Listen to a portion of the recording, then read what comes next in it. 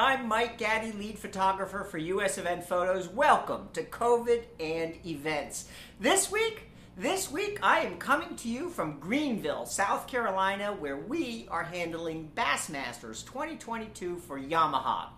It's a big green screen photo booth, and the reason I mention this is because it is the very last thing we photographed in 2020 before COVID cleared the rest of our schedule for the rest of the year. Well, Bassmasters came back during the summer of last year. This year, it feels like normal. And in terms of attendance has rebounded.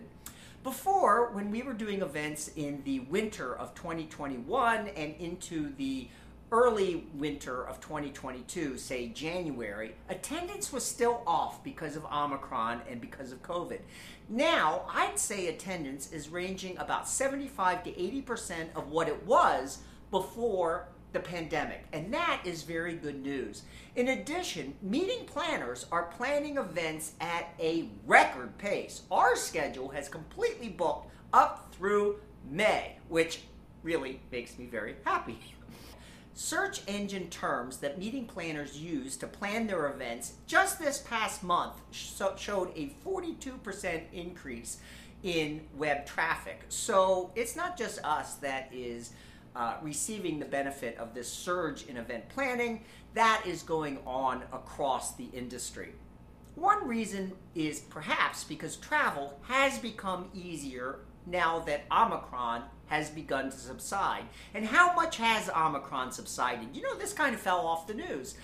Well, in the last 2 weeks, we are down to nine cases across the United States per 100,000 people. During the peak of Omicron, that was up in the 30 per 100,000 people range. So it has dropped like a stone, which is very, very good news. The result has been that travel has gotten easier during the pandemic, and because of easier travel, getting to and from events is easier and participation rates have ticked up. The airlines have fewer cancellations as a result of COVID because fewer staff members and pilots are calling out sick. The one exception to that easier travel rule is hotels. Hotels have remained cut back on services, and this is something that really galls me. There are no more free breakfasts, despite what your elite status may be, so don't plan on that.